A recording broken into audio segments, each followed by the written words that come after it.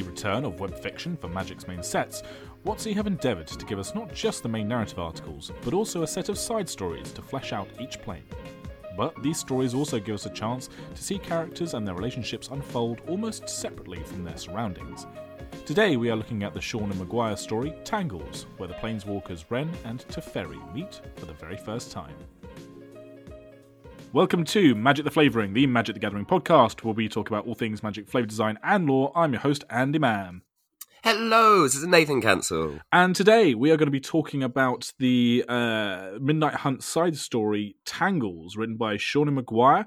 At time of recording, the Crimson Vow spoilers have been coming thick and fast, so we are now moving into vampire territory, moving away from the werewolves. But I think it's probably worth us sticking around in Midnight Hunt territory just for a little bit, because this is a story that you read when it first came out. This was the first side story to come out, so it came out with the first episode of the main arc. And immediately you turned to me, Nathan, and were like, we have to do a book club episode on this. So I think we're going to stick around in Midnight Hunt territory just for now to talk about this story, because this doesn't have really anything to do with werewolves, so it won't feel too werewolfy. And then next week we're going to move on to do a combined hype/flavor picks episode for Crimson Vow, and then we can talk about the Crimson Vow storyline, because it's a completely different beast. Sure. So, I mean, as I said, you wanted to talk about this story like straight away, immediately after reading it. But why? What's going on? Well, we've got two protagonists in the story. Teferi, who is very interesting, very cool. It's very nice to see as an old walker that has a lot of really dense backstory that I haven't read. I haven't read all of the old novels. Again, I always say that they're really hard to get hold of. Digitize them, please, wizards. Why not? There's also a second protagonist, someone that everyone's been hearkening to learn more about, get some backstory on, get some context for, and that's Wrenn. And sometimes in Magic, you have to follow along with plinky plonky gatewatch bullshit, and you're like, okay, cool, paint by numbers. And then every now and again, you get a combination of characters and an interaction, and seeing how their magic works together, how their philosophies work, just general dialogue and their perspectives being planeswalkers. And it feels like kind of what old school Magic used to be like, of, oh, let's explore these new worlds with these new eyes and these new directions. It felt like a proper fantasy kind of story. And it was two directions, or sort of two point of views that I thought wasn't expecting. I just wasn't expecting. And this story, as you said, has nothing to do with the main arc whatsoever. I think arguably, when you read through it, you kind of notice that this might have been taking place years and years before the current arc, because it says that it's Teferi's first time on the plane. And I don't think his first time on the plane is then immediately followed by going back to Ravnica and having Arlen go, hey guys, you want to come and fix this Celestus problem I've got? And Teferi's like, well, I was just there, might as well go back again. That's a good point. I didn't think of that. Yeah, when we find Teferi in the main story arc, yeah, he's in the Gatewatch HQ on Ravnica. That's a good point. I mean, this could obviously take place after the whole werewolf thing goes on, but it could be taking place before. You're quite right. Yeah, it's only because the statement, I think, says where he says, oh, he's never been to Innistrad before, so he starts musing about things. I think this is something we'll talk about in a little bit, because there's a couple of little bits of dialogue and hints that are just so nuanced and nice. And this is Shonan's first outing in terms of story articles. And then they also wrote the story article which accompanied the Zombie Commander deck, which I have yet to read, but loving basically the way they write and the style that they write in. It just kind of really engrossed me, combining that with the subject matter that was different to the main storyline, and again giving context and explanation to Wrenn and because again they just got dropped in Modern Masters, and no one knew what the fuck they were. They had no context for it whatsoever. There was nothing, no details released, no home plane given, intentions given, nothing. Kind of like Grist, right? I'm kind of expecting Grist to get the same kind of thing in a couple of years, and we get a random story about them, so everyone can be like, finally, now I can have some information to back up my love of this weird quirky character. And it's kind of like a non-humanoid, as far as a Dryad is a non-humanoid. Yeah, I was thinking about this. I mean, we'll talk about it a bit later, but yeah, on the subject of different races getting Planeswalker cards that are actually fleshed out, I think this is a good start. Cool. All right, well, let's just do a little quick story outline then, for those of you that may have not read it and are listening to this inexplicably, or have read it but just want a little refresher. This is just literally bullet point by bullet point, and then we can dig in things a little bit deeper. So yes, Tangles by Sean and Maguire. So we open with Wrenn and Six on Innistrad. Six is apparently from Innistrad and wants Wrenn to return them to their home in the Kessig Woods. When Six finds the appropriate spot, They communicate this to Ren, and Ren separates from Six, and Six reverts to its inanimate state. Ren then immediately begins to search for Seven, the next tree mech that they will bond with. Ren hears the song of a tree calling out to her and follows the sound. And then we move to Teferi, who is with a group of Cathars entering the Kessig Wood, looking for a white witch that has been reported to have been hanging out in the area. Whilst Teferi is with the Cathars, he seems that he's only really there to kind of like pass the time and explore Innistrad a little bit. He's not really allied with the Cathars so much as he understands that they're not like the prevailing evil on the plane. And this is a kind of good vehicle for him to see more of the woods without having to necessarily just venture out completely alone. Teferi then finds Ren away from the Cathars and reasons that she is in fact the White Witch that they have come to find. After a little bit of a standoff, as is usual with most planeswalkers, Teferi convinces Ren that he is no threat to her, and Ren and Teferi tell each other that why they're there and why they're on the plane. And Teferi learns that Ren needs to find a new tree to survive and share the fire that burns constantly within her, and that she also absorbed the fire after it destroyed the rest of her Dryad family on her home plane. So that's the kind of burning embers that we see in all the Ren cards. That's actually a fire that they absorbed when their Planeswalker Spark ignited, and it's the fire that kind of ripped through her home and kind of caused her to kind of traverse the multiverse. After being attacked by a powerful spectre, Teferi uses his time magic to ward it off, but inadvertently traps Ren and himself in a time bubble, seemingly much in a similar way that he trapped Zhalfir in a kind of timeless void as well. He kind of recognizes it as being a very sort of similar mistake that he's made.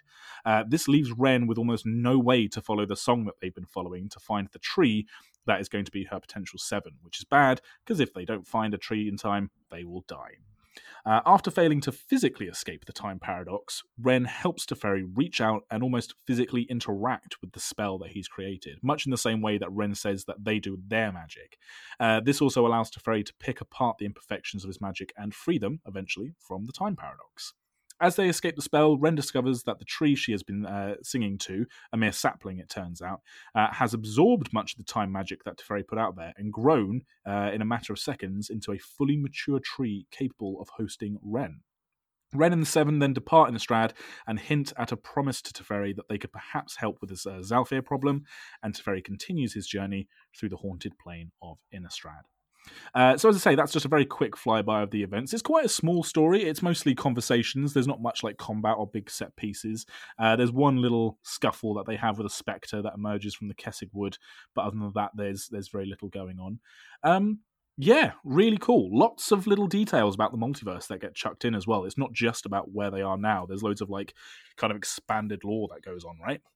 Yeah, well, one of the main ones that I saw, and this is like again why I really wanted to talk about this story, is that you get little comments from Teferi, and one of the ones I like the most is when he's kind of talking about how different woods in different planes, kind of like what the different trees they have, and he even says that oaks and elms, for example, could be found almost anywhere that had trees, and the scent of their leaves never varied as much as he would have expected it to. Yeah, I picked up on that line too. It's a little bit like when Gideon's on Kaladesh and he's talking about the coffee that he's drinking, and he's like, well, every single plane across the multiverse has a brown, frothy, bubbly liquid that perks you up. It's kind of like, you know, as shit changes, shit stays the same across the multiverse, it seems, you know, which is really cool.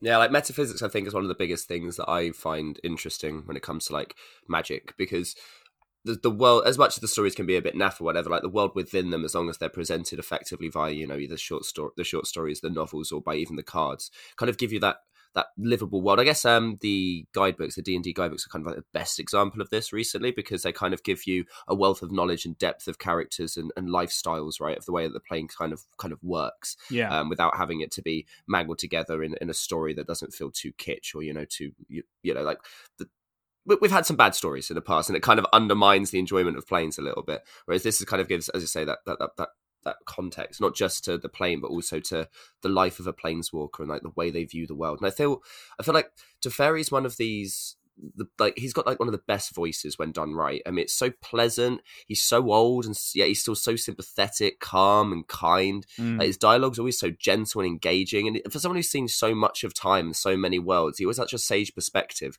Sorin, maybe learn something from this man, you know? Like, it's amazing. And like, it's even commenting, this is, again, the writing in this is cannot, I don't think can be understated. Like, the way that Shonen, like, has through lines throughout, like, kind of talks, when he and Ren first, like, introduce their names to each other, she mentions that his legend travels farther than his feet. And this is echoed several times throughout the story, and it kind of gives him, Teferi, a bit of gravitas to those newbies that didn't necessarily know his full breadth of story relevance, or all the things he's done. I mean, my man was trapped for hundreds of years in a bubble, a time bubble on fire, and like, you know, it's things like that you're never going to know about or probably pick up on again. So it's nice to kind of get that kind of that almost. I don't know. He's almost like a legend of himself, beyond himself, right? Yeah, and for you don't sure. quite get that in the current stories, whereas this kind of gives you that little bit of perspective on him, of going like, oh man, this guy's a big deal. He's lived a long time, and yet he's still so pleasant to listen to the dialogue of. Well, I think so much of the story that we've had of Teferi in recent years, if we say starting from Dominaria, the set Dominaria, where we brought back a lot of these characters and Teferi got reintroduced to the storyline and all this kind of stuff, because that was Magic trying to be like, look at all these cool old characters that we're going to give like a new lease of life to, and we're going to reintroduce them to the story, and it's going to be old and new coming together. Because they wanted to do that so successfully, they gave us a lot of backstory on Teferi and all these characters, and a lot of the characters that he interacted with in that little arc, things like, you know, like Joyra and Jaya Ballad and all this kind of stuff. They already know Teferi. They already know what he's about. They've either grown up with him or had many adventures with him, and so, you know, as much as you get a sense that this guy's a big deal, he's sort of, you know, joking around with those people as if they're old friends. And you know, that kind of sentiment gets petered out throughout the rest of the Nicopolis arc. So as you say, it's really cool to see him interacting with planeswalkers who he's had zero interaction with up until this point. Even in his incredibly long lifespan, the multiverse is, you know, seemingly infinite. There are going to be planeswalkers who have never met him before. But the fact that his name has carried on to all those different planes, and people are like, oh, you're Teferi. Oh, right, you're like the planeswalker. Oh, okay, cool. Yeah, well, we know who you are. And for the most part, you seem okay. So yeah, you're right. And that motif of his stories walking further than his feet gets then flipped around at the very last line of this story, which is I'm just scrolling all the way down, which is especially to a man whose feet could travel farther than his legend. So, you know, it's this idea that although there are many stories about him, he could technically planeswalk to somewhere where people haven't heard of him before, you know, kind of flips around that idea as well.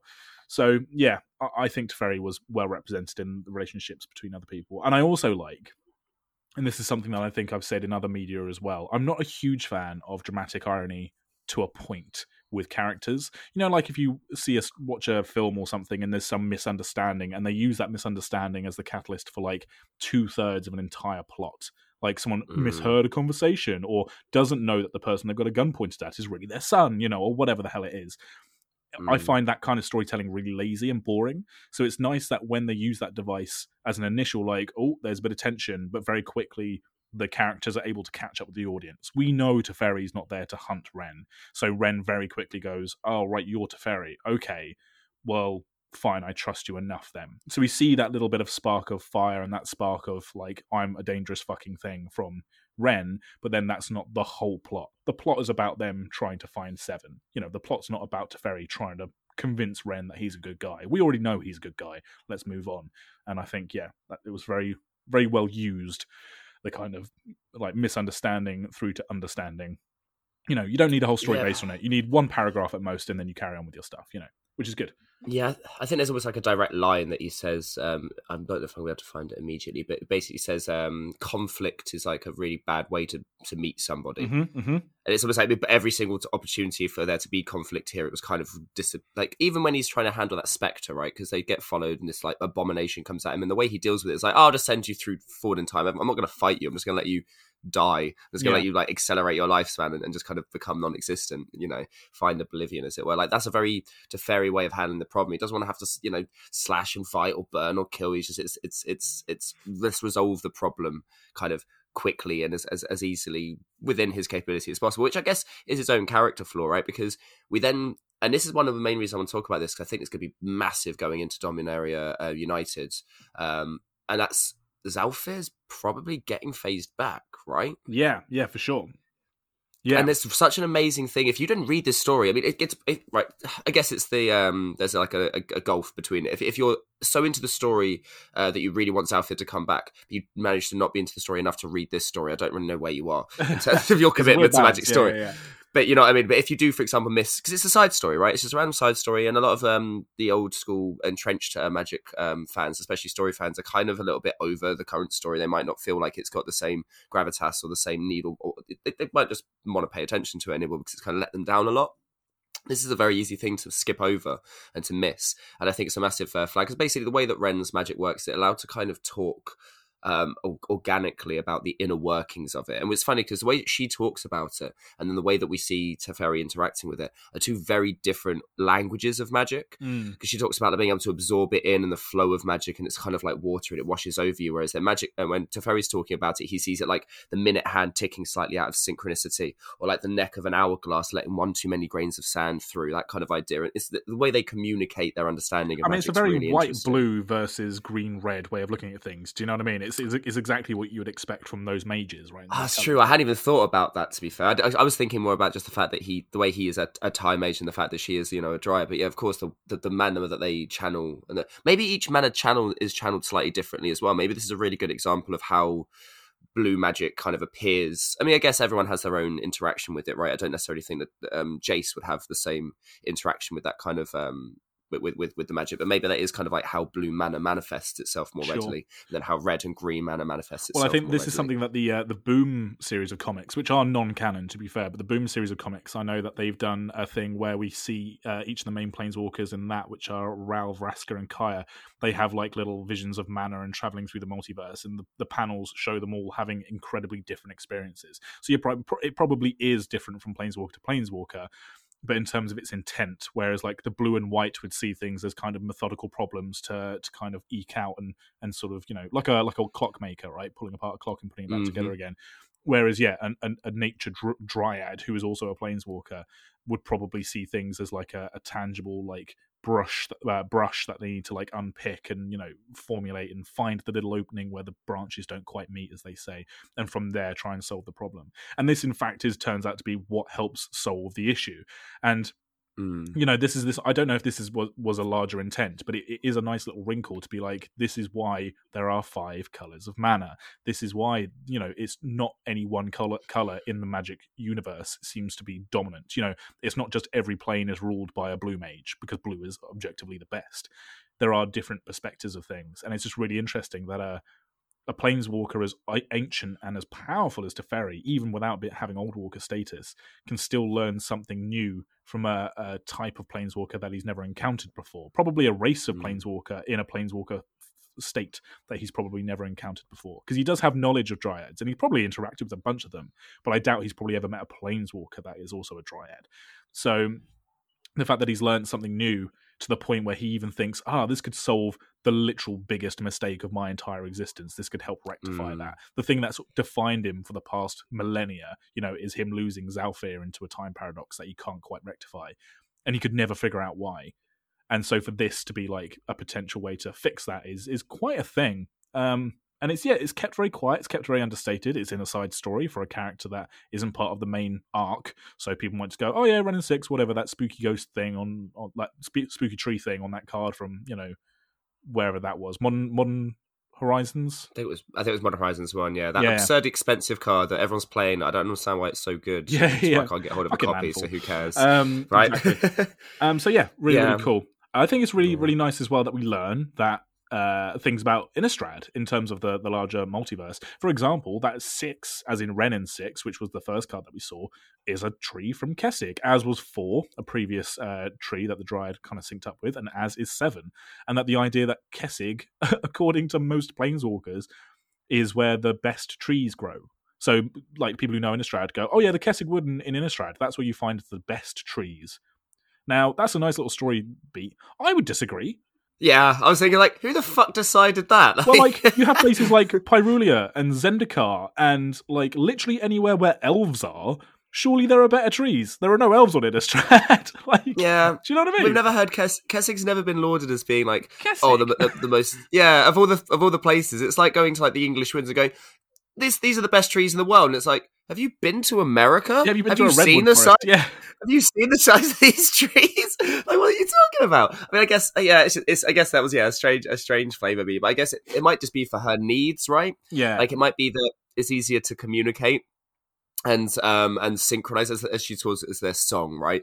And we get a lovely kind of, this is why magic's cool as well, because it delves into questions that you might have in the real world about, like, how do trees communicate? Are they trying to communicate with us? This idea, and it kind of goes, well, we don't have to use science to prove or disprove it. We can be like, fuck yeah, they do, and then kind of lean into Ren's status as a dryad to kind of give us that window of opportunity, as well as kind of then expanding her character as well, because we have no idea who the hell she was, and we still necessarily don't. We don't get a lot of like facts, which is quite nice. We don't find out how old she is, that we know she's quite old. Like, I think it's deliberately stated a couple of times about how long she stays with her, as you call them, tree mechs. Yeah.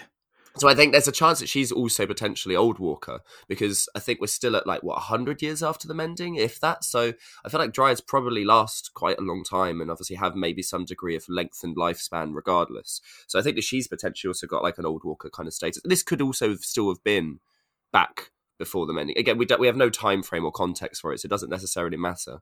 But yeah, the idea that we get kind of to hear how the trees communicate together, and there's a statement, a fantastic little statement. Trees, because this is when she's talking about, she's referring to Six from his perspective. And then it's a little aside saying, trees had no genders as such, but dryads did. And upon discovering the concept in her mind, he, being Six, had considered his choices and decided he preferred the masculine. Yeah.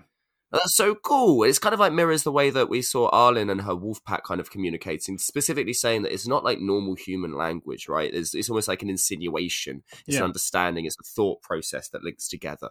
And again, like, we don't get these opportunities because normally when we're following planeswalkers, they're just dudes who go up and cut down the trees and use them for wood for a fire, rather than a dryad that synergizes with them and can actually communicate with them. I kind of like the idea as well that, as you said with the wolves in Arlen's pack, that writers are starting to really play with the idea that the sort of more humanoid races do have things that they can teach the more natural, like less sentient ones, I suppose. It's a very lazy thing, again, that, in any fantasy setting, the humans are just the worst. Do you know what I mean? They're not the fastest or the strongest. They're the most cruel, and they're generally not the brightest. Blah blah blah blah blah. Or their concepts of morality are like outdated. Whenever there's an elf in a story, the elves are always basically just better humans. So I do quite like the kind of harmoniousness of the idea that the tree doesn't reject the idea of gendered pronouns or whatever. They kind of go, oh, that's an interesting thing. Well, I guess I'd be a he then. Do you know what I mean? It's a nice like, they work together. It's not just the dryad being like, oh, I need a tree to survive, teach me tree. Like, it's a partnership, right? And I also like the idea that that Ren describes in the story, that there is a little bit of pain about Six not wanting to continue on, because Six could go on without Ren. Six doesn't need Ren to be a tree, but Ren does need Six or another tree to be a functioning dryad and to planeswalk around. So there is this kind of ennui about Ren, that although Ren will listen to Six and will absolutely understand their want to go back to the Innistrad forest, there is this idea that almost there's like a rejection going on. Like, Six is done with Ren, and so Ren needs to find something else. But there's this respect of nature that, Ren could maybe force Six to keep going, but won't, even if it's a kind of rejection. It's not at all. It's as you say, it's a partner. Like, you don't want to be. She said she doesn't want to use them as like a beast of burden, and I feel like it's almost like it's a gift that she's offering them. Right, it's a view of other planes, of other worlds, of other horizons, new woods, new soil. It's also kind of funny when she's forming with Seven. It's almost like the tree itself kind of has to, as quoted, unfold into a tree folk. Like, it's not a tree folk naturally, no. But once Ren kind of absorbs themselves into the tree, it kind of takes on that humanoid characteristic. It pulls its feet from the ground. It extends its branches out. It's such a cool concept for a character that we again had no understanding of, and a lot of people really wanted to know, because it was a very. I think at first people were like, well, how does it work? And again, we didn't really know, and the fact that it feels like such a symbiotic relationship, that she needs the tree to survive, and then the tree gets given little adventure, go to explore the world, and brings back stories for all its friends when it's finally finished. I think that's quite cute. I find that quite cute. And as you said as well, 3 different out of the 7 trees being from Innistrad, like kind of really nice. It kind of grounds Ren way more than I expected to, because we don't find out her home plane at all. And it kind of felt out of place. Of like, well, why Innistrad of all places? And I guess Kessig has the best trees. It's a good explanation. Yeah, sure. But it is quite nice to have another planeswalker tied to Innistrad, kind of like how Liliana is, right? Like Liliana's not from Innistrad, but is tied massively to Innistrad itself. Very much like, how nice Jace isn't from Ravnica, and yet he considers it his second home. There seems to be a lot of that going on, where planeswalkers kind of adopt a new home. I guess because as they keep using... A lot of their planes get destroyed. A lot of their planes get destroyed, or they experience some kind of trauma which ignited their sparks. They don't want to go back, blah, blah, blah. Yeah, I guess that makes sense. I don't think Ren is probably from a plane that we know of where Dryads are just yet. I reckon they're probably from a completely different plane we've never seen before, only because of the way that they look as a Dryad. Like, they're definitely not a Dryad from, say, Strixhaven, or rather Arcavios, I suppose.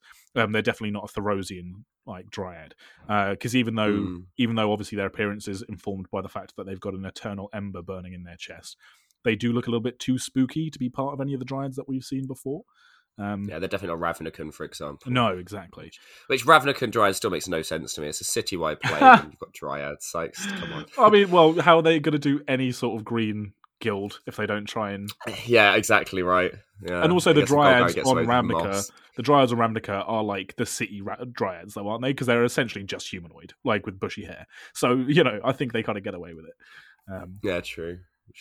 I also think it's nice that Teferi hasn't really learned. He's still fucking up Magic after all these years, and I guess it's because it's also understated. I think it's understated in the story that the reason this happens isn't because Teferi is bad at Magic. It's because the Abomination was really powerful and kind of pushed against him, and he kind of had to overload the spell. I think the words were he had to push more magic through his fingers, and I think that's what the biggest thing about the voice that Sean's kind of like talking through in this story is. It seems very understanding or wanting or willing to like explain in succinct terms like all of the things that normally get glossed over for the people talky action bits of normal Magic stories, of where it's all about like what the person's doing, where they it's not less about what the person is and where they come from, and more about like what makes up the world kind of around them, how the functionality of everything works. And again, I think they do a very, very good job of explaining it all. Like nothing feels too like, so I found the issue with the Midnight Hunt stories that they jumped about a lot. The voice was really cool, but I didn't get any real like clear direction. It kind of felt like it was very spasmodic in kind of how it was moving around. And even when it tried to do something a little bit interesting, like the flashbacks, it just kind of got confused and muddied. Whereas this seemed like, I mean, I need to look at what other work they've done, and I need definitely to read that other story back, the zombie one, because I feel like this is a great voice for Magic, like, and we might see them a lot more in the future, especially handling characters like, you know, Teferi or the Brothers, you know, because we're going to be going to the Brothers, the Brothers War next year, and that's a set that's going to have to be very carefully handled, because you're going to have to kind of like recanonize the story in a way that doesn't feel like it, but breaks it open, but also you got to give people like Urza and Mishra like a voice that holds true to the character we kind of know them to be, whilst also kind of giving them a new breath of life, being a little bit likable and readable, and people aren't just how do you write Urza? Yeah, like, right? Oh, so you're just a genocidal madman. That's apparently the quote-unquote hero of the story. Like, how are we going to make that person any sort of, like, protagonist we want to follow? Because they have to make them the protagonist, because in that story, Mishra is the antagonist. So, who the fuck do we side with? Like, yeah, it's just a mess. Absolute mess. So I feel like this is so great. Psyched for it. I think that it's going to be, if they pull it off, it's going to be a hell of a thing. It is, exactly. I feel like it's great to have writers like this where I kind of feel like the faith is renewed. Because there are a lot of writers that I'm like, oh, you've kind of made this person sound like a douche. Like, I feel like a lot of the problem with the Gatewatch is that they've been handled by so many writers trying to give that 2D caricature of them that we just never got any real character development. Or if we did get character development with someone like Jace, he just mind wipes himself every set, so it doesn't matter anymore. Yeah. So yeah. Again, like, it's funny to have such a long-standing character and a new character kind of both thrown together.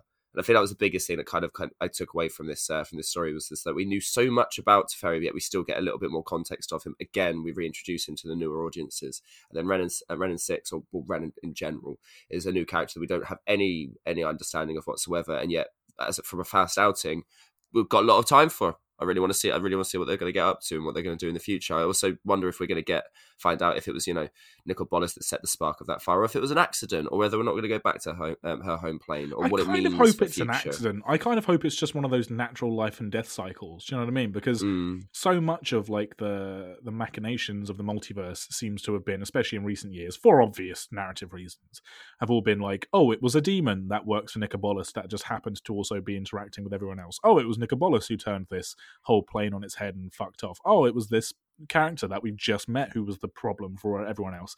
So I kind of hope that it is just like the natural life and death cycle of a plane that this spark wielding dryad just happened to kind of, be a part of, and therefore had their spark ignite, so yeah, I mean, we'll see. I never really considered it. I just kind of, I wonder. I mean, they'll probably make it some kind of big plot point, and then it'll be part of. I feel like there's no way that they don't come back in Dominaria. I feel like you've planted the seeds, you've planted the seeds. So shut up. You've planted. It's so obviously set up, kind of for her to come back. So I think it even says in the end, like, she. And then we're well met, mage. I wish you all the peace in whatever you came here to find. I will aid you if I can in the future, but for now, I have promised 7 lands outside of Innistrad, and I must keep my word. Yeah. So I feel like that's kind of that's very much a statement of BRB. I'll see you in a little bit. I'm going to go and have a little bit of fun, but then I'll come back and give you a helping hand. I think it's also nice to see Teferi kind of weary of company. Like it says at the beginning of it, how Innistradi folk are so, as much as they're averse to outsiders to begin with, as soon as they realise that outsider isn't going to wish them harm, they covet it almost as if like it's almost an opportunity of salvation, right? God, they're so every single Innistradi is like, is there somewhere else? Is there somewhere else that's better than this? Please, anywhere else better? And he almost like laments at the idea of that some people are like stuck on their planes, like to their misery and to their to the life that they're kind of born into, whereas he has kind of like, he doesn't even consider it to be like, oh, lucky me. It's like, it's just interesting that some of us can move away from problems, whereas other ones are kind of stuck with them. And it's almost like he's wearied by the end of it, of all of the attention. It's quite nice for him to just go like, oh, let's go for a wander in the woods. He's such an old man, he's such a typical old man. He's like, oh, these damn kids, all their noise. I go, oh, I'm just going to go on a little venture in the woods. So don't wander off, Grandpa. Too late. It's already wandered off. I also like, for all intents and purposes, had Ren not been there, he would have been stuck in that fucking wood bubble for forever. Because he even says like he might have been thousands of. He says he might have gone over the spell 1,000 times without Ren's assistance and not been able to see the fault in it to be able to get himself out of there. See, I think he even said that he tried to push against the bubble, but with his spark, and he felt his like kind of sizzle and crackle back against him. Which is a very interesting insight into how like his time bubbles work and whether or not they'd work on other planeswalkers as such. Yeah, I wonder if he'd have had to have used his magic in that specific way had Ren not been with him. Do you know what I mean? Yeah, interesting thought. I hadn't quite considered that. He's quite a lucky man, isn't he, Teferi? There's been lots of times where he's either fucked up or someone else has fucked up around him, and he's dealing with, like, as magic goes, like temporal magic is probably some of the most dangerous. So yeah, good God, yeah. We're still not entirely. I mean, is it? I need to double check his exact story. Is he just straight up immortal from now on? I know that obviously he does age, but it's just but it's now just super slowly, right? Because I know that Joria had the time water or whatever. That stuff. Yeah, exactly. It's kind of like well, he went into like a magical pool, right? He got doused in the Fountain of Youth. But that fucking Dominaria is so crazy. Oh, that's not the same time water. Yeah, the same Joria has, is it? No. There you go. I think she invented her. I think she invented her own. Yeah, exactly. Right. I think we even said this when we were talking about Dominaria. It's like, how many different ways are there to be immortal? It's so convoluted and nonsensy. But yeah, again, like, it's just a really good explanation of her magic as well. The way that she almost like seems to. She doesn't have her own. We didn't see her aggressive magic, even though there was like a spark of like fire and heat above her hands, which is obviously the fire that she has internalized. But I think otherwise, like, I like to think of her magic as like synergy magic. Because that's what she does with her mechs, is she synergizes with them, and then she was able to kind of bolster and synergize with Teferi to kind of give him the strength and the power to kind of push back against his own spell. So I'll be interested to see how that works in future, because I don't think our Planeswalker really gave away much other than lands and free folk, which, and on another note, I literally had a copy of arrive yesterday, and the card's beautiful. And again... Oh, which one? I think the Ren and 7. Which printer? I had to get one for Teferi. The alt-art one, the full Oh, art see, one. I pulled one of those from a booster pack, and I was like, "Oh, this is awesome! This is like a 40 quid card. I have no use for it." Yeah, it's really weirdly niche. So obviously it goes in my Tassica's extra deck, which is why I need to be the alt art, obviously. Yeah. How do we feel about the concept that Ren? I mean, not the concept that Ren needs a tree to planeswalk. That I kind of get, because it's like, they're one half of a whole, and then it's only when they feel at full strength that they can planeswalk. Because we know that planeswalkers can only planeswalk if they're like basically like free to. That's why they don't always just blip out all the time, is because if they're under stress or if they're literally being punched in the face, they don't have quite the concentration needed to just walk away. But how do we feel about the fact that effectively Ren is taking a living thing from plane to plane? So I feel like they went to a great length in this story to specifically make it understood that if there isn't consent and like given by the tree, if she doesn't offer autonomy to the tree to go, look, this is a gift I'm trying to offer you, but you don't have to take it. I feel like it was very much stated that she was willing to die over forcing a tree to go with her. Yes, yeah, the consent thing's a big deal, but I also mean the fact that for the longest time, and indeed the plot point of many of the older stories, like Khan and Urza, the idea that you can't take living matter across the blind eternities is a big deal. Well, no, they fucked that up with Kaya, though, didn't they? Kaya has the ability to do it, and that's something to do with her ghost form magic. And then Mowu and Jing Yangu, Mowu's able to follow Jing Yangu around, leading to people thinking that it's actually Mowu the dog who's the planeswalker. Yeah, but then he might be made of stone because he gets called a stone dog. So there's all these kind of like little niche cases. But even as recent as Ixalan, we had Huatli try and take some empanadas from plane to plane, and they dissolved. Sure. What I'm saying is are we just accepting that once Ren is bonded with a tree, that the tree shares the spark completely enough to yes, that's right? what I think. Okay. I think the idea is that the fire within her is almost like it's burning her spark too bright, and she needs that spark to be contained within a vessel. Ooh, that's and nice. Then the tree mech kind of provides her with that extra strength. But again, this is where she's saying, "Oh, it's a gift. I'm offering you this opportunity. If you are now hosting with me as a planeswalker together, I don't feel like you would never get a 7 card." Right, this is why the Planeswalker is Ren and 6. The Planeswalker is Ren and 7. Yes, the Planeswalker is Ren, but without the 6, without the 7, she can't Planeswalk. She's just she is a Planeswalker, but without the ability to walk, because she can't do it alone. Yeah, I feel like it's again that it becomes one entity, even if it's two separate like cognizant consciousnesses. Yeah, that was a mouthful. Yeah, no, I get that. Cool. All right. Okay. I just wondered if that's where we were landing on it, because they do seem to be playing a bit faster and looser with that concept. Understandably so, because it's very set yourself rules. Boring. Yeah, you set yourself rules, and then you're like, well, how do I get around this? I desperately want this other character to be on a different plane. Cool. Yeah, I feel like they wrote themselves into a corner, and this is probably the best explanation. This is the one that I didn't even think of. I was like, yeah, fine. Like, the Kaya thing, I think, is the most bullshit. Like, I can just grant this power to someone else. Well, doesn't she ghost forms them, right? But then even under Kaya's own law, she can't completely ghost form, otherwise that's too dangerous. She has to keep some part of it. Yeah, she stopped breathing and stuff like this. So bizarre. I mean, again, this is where if you do a story and you explain the metaphysics of it properly, like within this, I will accept anything. You could spill any amount of schluck down my throat and I will swallow it, because I don't mind, because you've done it in an effective fashion. You've given it a good context. I know wording. Magic story. Schluck that you pour down my throat. But I feel like sometimes it does feel like that. It's like you're trying to force it, and I'm like, no, I don't want any more broccoli. Stop it. It doesn't. I feel like some of it can feel very. It feels like sometimes the author hasn't understood it themselves. They just kind of have to go, oh, well, if you say this is how it works, I guess I'll write it. Whereas I feel like Shonen's done a great job of being told that this is kind of how it works, and then kind of fathomed it within their own understanding of the story, and then discussed it and explained it, which I think is why it works so well and it comes across so well. Yeah, for sure. Yeah, I guess that does make a lot of sense. Have they also painted themselves, this isn't necessarily to do with Magic Stories so much, but have they painted themselves in with the convention of we've had Ren and 6 as a card, and then the naming convention is the same for Ren and 7, which was obviously a nice little reveal of going, oh, hello, like Ren and 7. Like, obviously, the idea of it being 6 gave us very clear indication that they have multiple tree mechs, but the fact that the next card is a different tree is nice, and that kind of gives a little bit of narrative without almost saying anything. If they do another Ren card, it has to be Ren and 8. Like, they can't stop at Oh, just 2. funny. I was thinking Ren and 13, right? Or whatever. Like, no, but you can skip it. But what I'm saying is you can't do, like, Ren and 7, like, tree buddies. Do you know what I mean? You can't do, like, a little... Because they'll do, like, Chandra Torch of Defiance or Chandra Ablaze or whatever. They can't do, like, Ren and 7, like, reunited or some bollocks. So it's going to have to be Ren and 8 or Ren and 13, which means that we know that 7 will die or not be with them anymore. Do you know what I mean? They've now ruined it.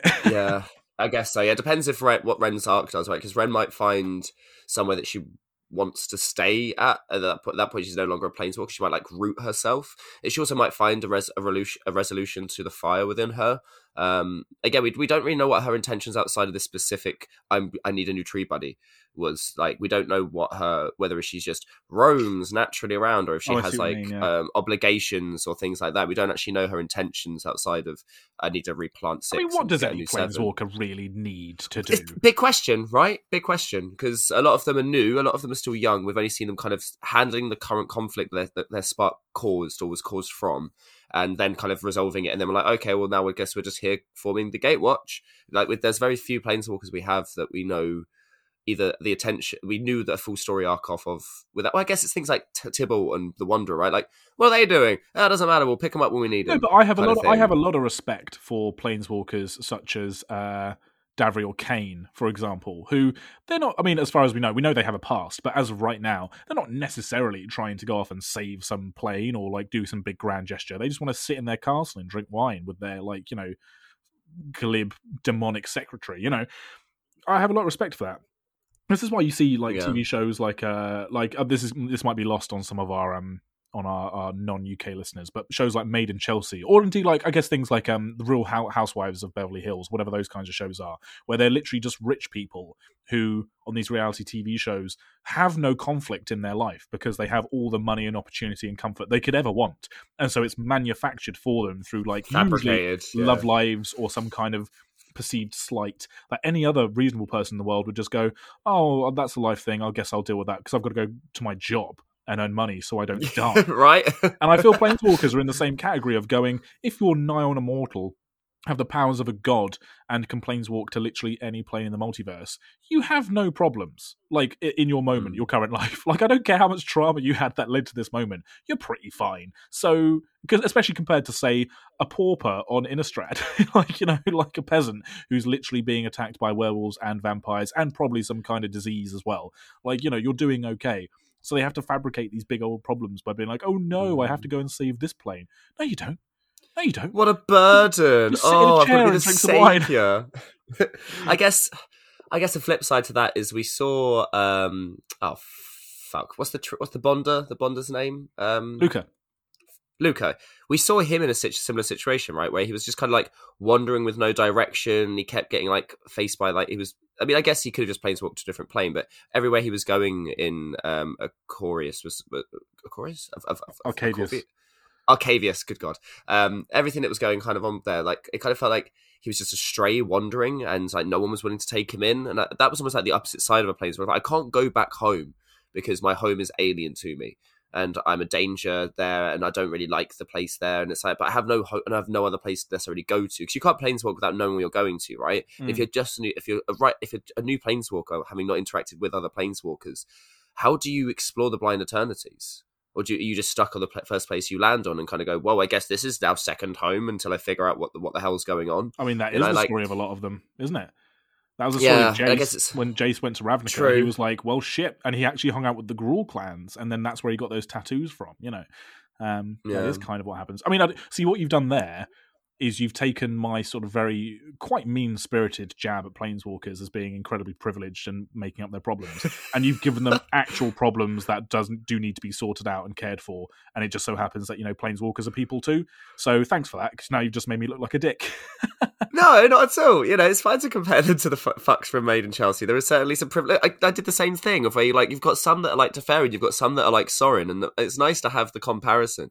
But I feel like it's one of these things we don't really get because the overarching, and this isn't me saying we need to focus more on planeswalkers, okay, because that's not what I mean, but sometimes the story of the plane is so important, and like you have to hit the plot points. I feel like sometimes the planeswalkers, their characters naturally just kind of have to hold on and see where they go. They don't really get a chance to kind of like decide for themselves whether they do or don't help with the conflict. It's like, well, there's this fuck off big thing going on, and all 5 of you said you want to do it, so I guess I have to do it as well. I don't want to be the dickhead, so I guess it kind of falls sometimes in between both, right? Of where you do have an obligation, but at the same time, it's you do have the free will to just kind of go, fuck it, I'm just going to go and do my own thing if I want to. And we don't tend to see that side of it as often because it's less quote unquote interesting. But for a story like this where very little happens, like a random planeswalker that we didn't know anything about, for all intents and purposes, has no interaction with any arcs or main plot points, needs to find a new tree, good, and oh look, Teferi did a spell wrong again. Like, that's all that fucking happens. And yet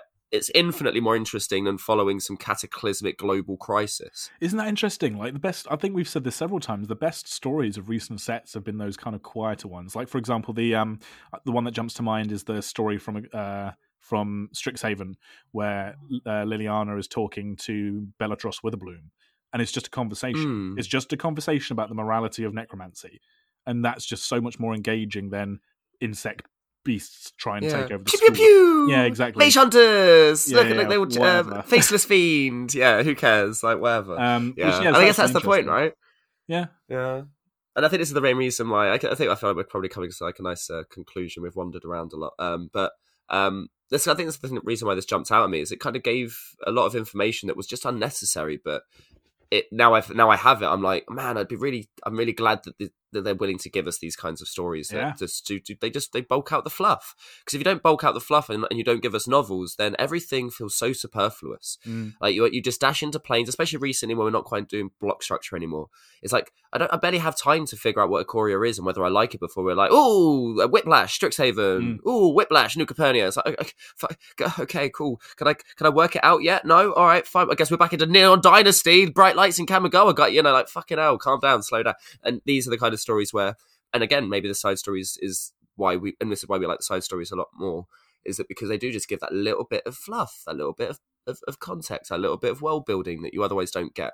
Well, this is how they used the online fiction for a long time when they did like for example, we did the book club. The first MTG book club episode we did was on family values, which was just that little Tajik and Taser Karlov story, where although it did have ramifications in terms of where the characters ended up in stories later down the line, it was effectively just a side story. But it was when the online fiction maybe didn't have quite as much direction or structure.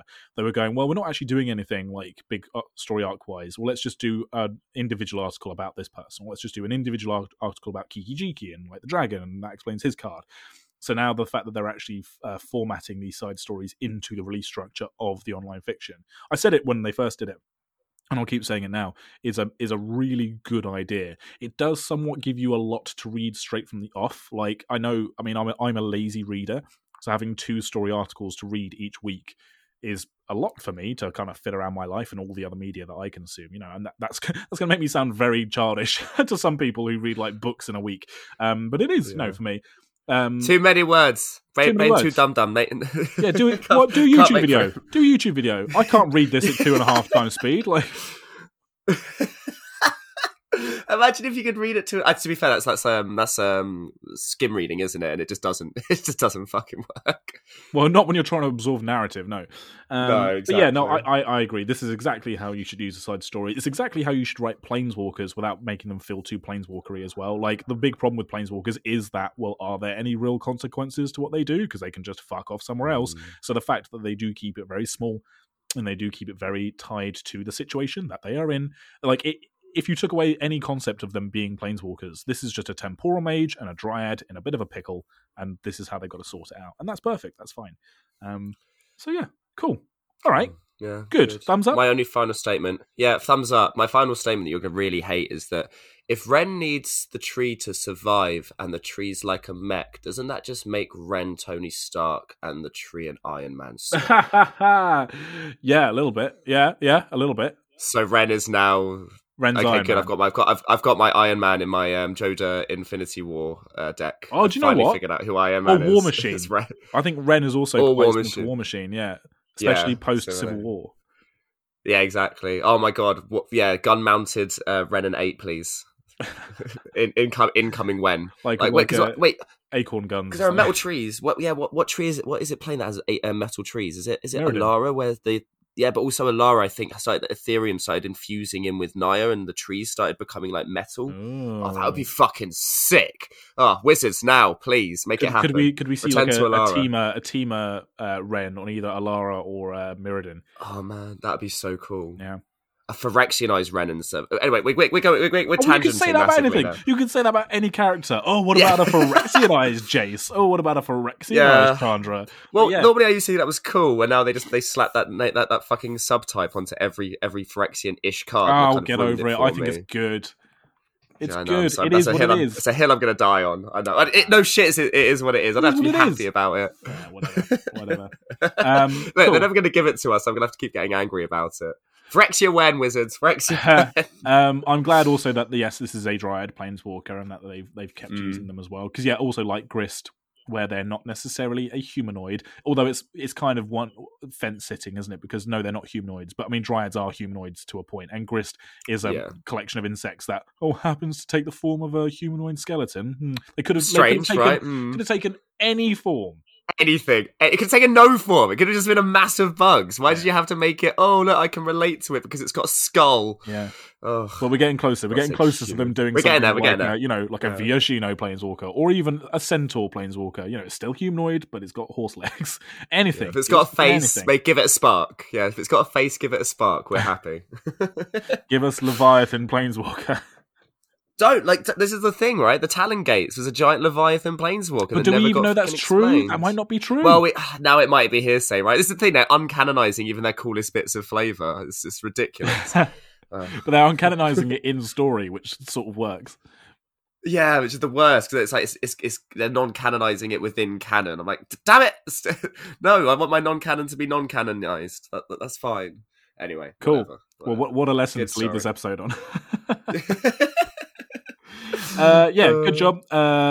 Side stories are awesome, and next week we'll be moving on to Crimson Vow. I guess just a little kind of like sort of leading into that. I am excited for Crimson Vow. The set does look really cool. I will say there are several aspects to it and the flavour of it that I am hugely not keen on. Interesting. Yeah, cliffhanger. For next week. Yeah, cool. We'll have to delve in. Yeah. I'm going to cliffhanger by saying, if they can't fix the order in which they release story spotlight cards, some point soon, I'm going to burn their fucking building to the ground. Yeah. It's so annoying. It's so annoying. I hate to speak good of the War of the Spark time of Magic, but the fact they did acts for their story spotlight cards and actually managed to make it come out as in acts. The only argument that I've heard that makes any sense to me is that someone said yeah, they probably had to put so much effort into making that happen. They went, fuck it, let's not bother doing that again. In which case, stop putting story spotlight on the bottom of the cards. It doesn't matter if you release them out of order. It does. Just literally organise your spoiler season better. Yeah, God's sake, I know it's always spoiler season for you, but come on, organise it better, Wizards. I don't need to know. Is give out your preview cards and then just go, Pleasant Kenobi, can you not release until this date? Which they do anyway. They already give them release dates. So they already schedule them. Exactly. Don't give me Glorious fucking Sunrise before I've even seen Edgar Markov in his fucking suit. Yeah. Shaking the table. Anyway, whatever. Cool. All right, cool. I guess that's that. All that remains for you to say, guys, is let's do our sign off. Shit, you almost did it last week, and I didn't even do it this week. All right, what side stories have captured your imagination in recent sets? Not just Midnight Hunt, but pretty much from across the board of since they brought back web fiction. What have been your favourite side stories? They are really, really good. So let us know. Let us know on our Twitter at mtflavouring, mtflavouring@gmail.com is where you can find our Gmail account, gmail.com account. In fact, that's where emails go, to the Gmail. Good. My personal Twitter is at AndyManface. Nathan's, yours is at the Fox in the Moon. And now, all that remains for me to say is thank you so much for listening. This has been Magic the Flavouring. We'll see you soon.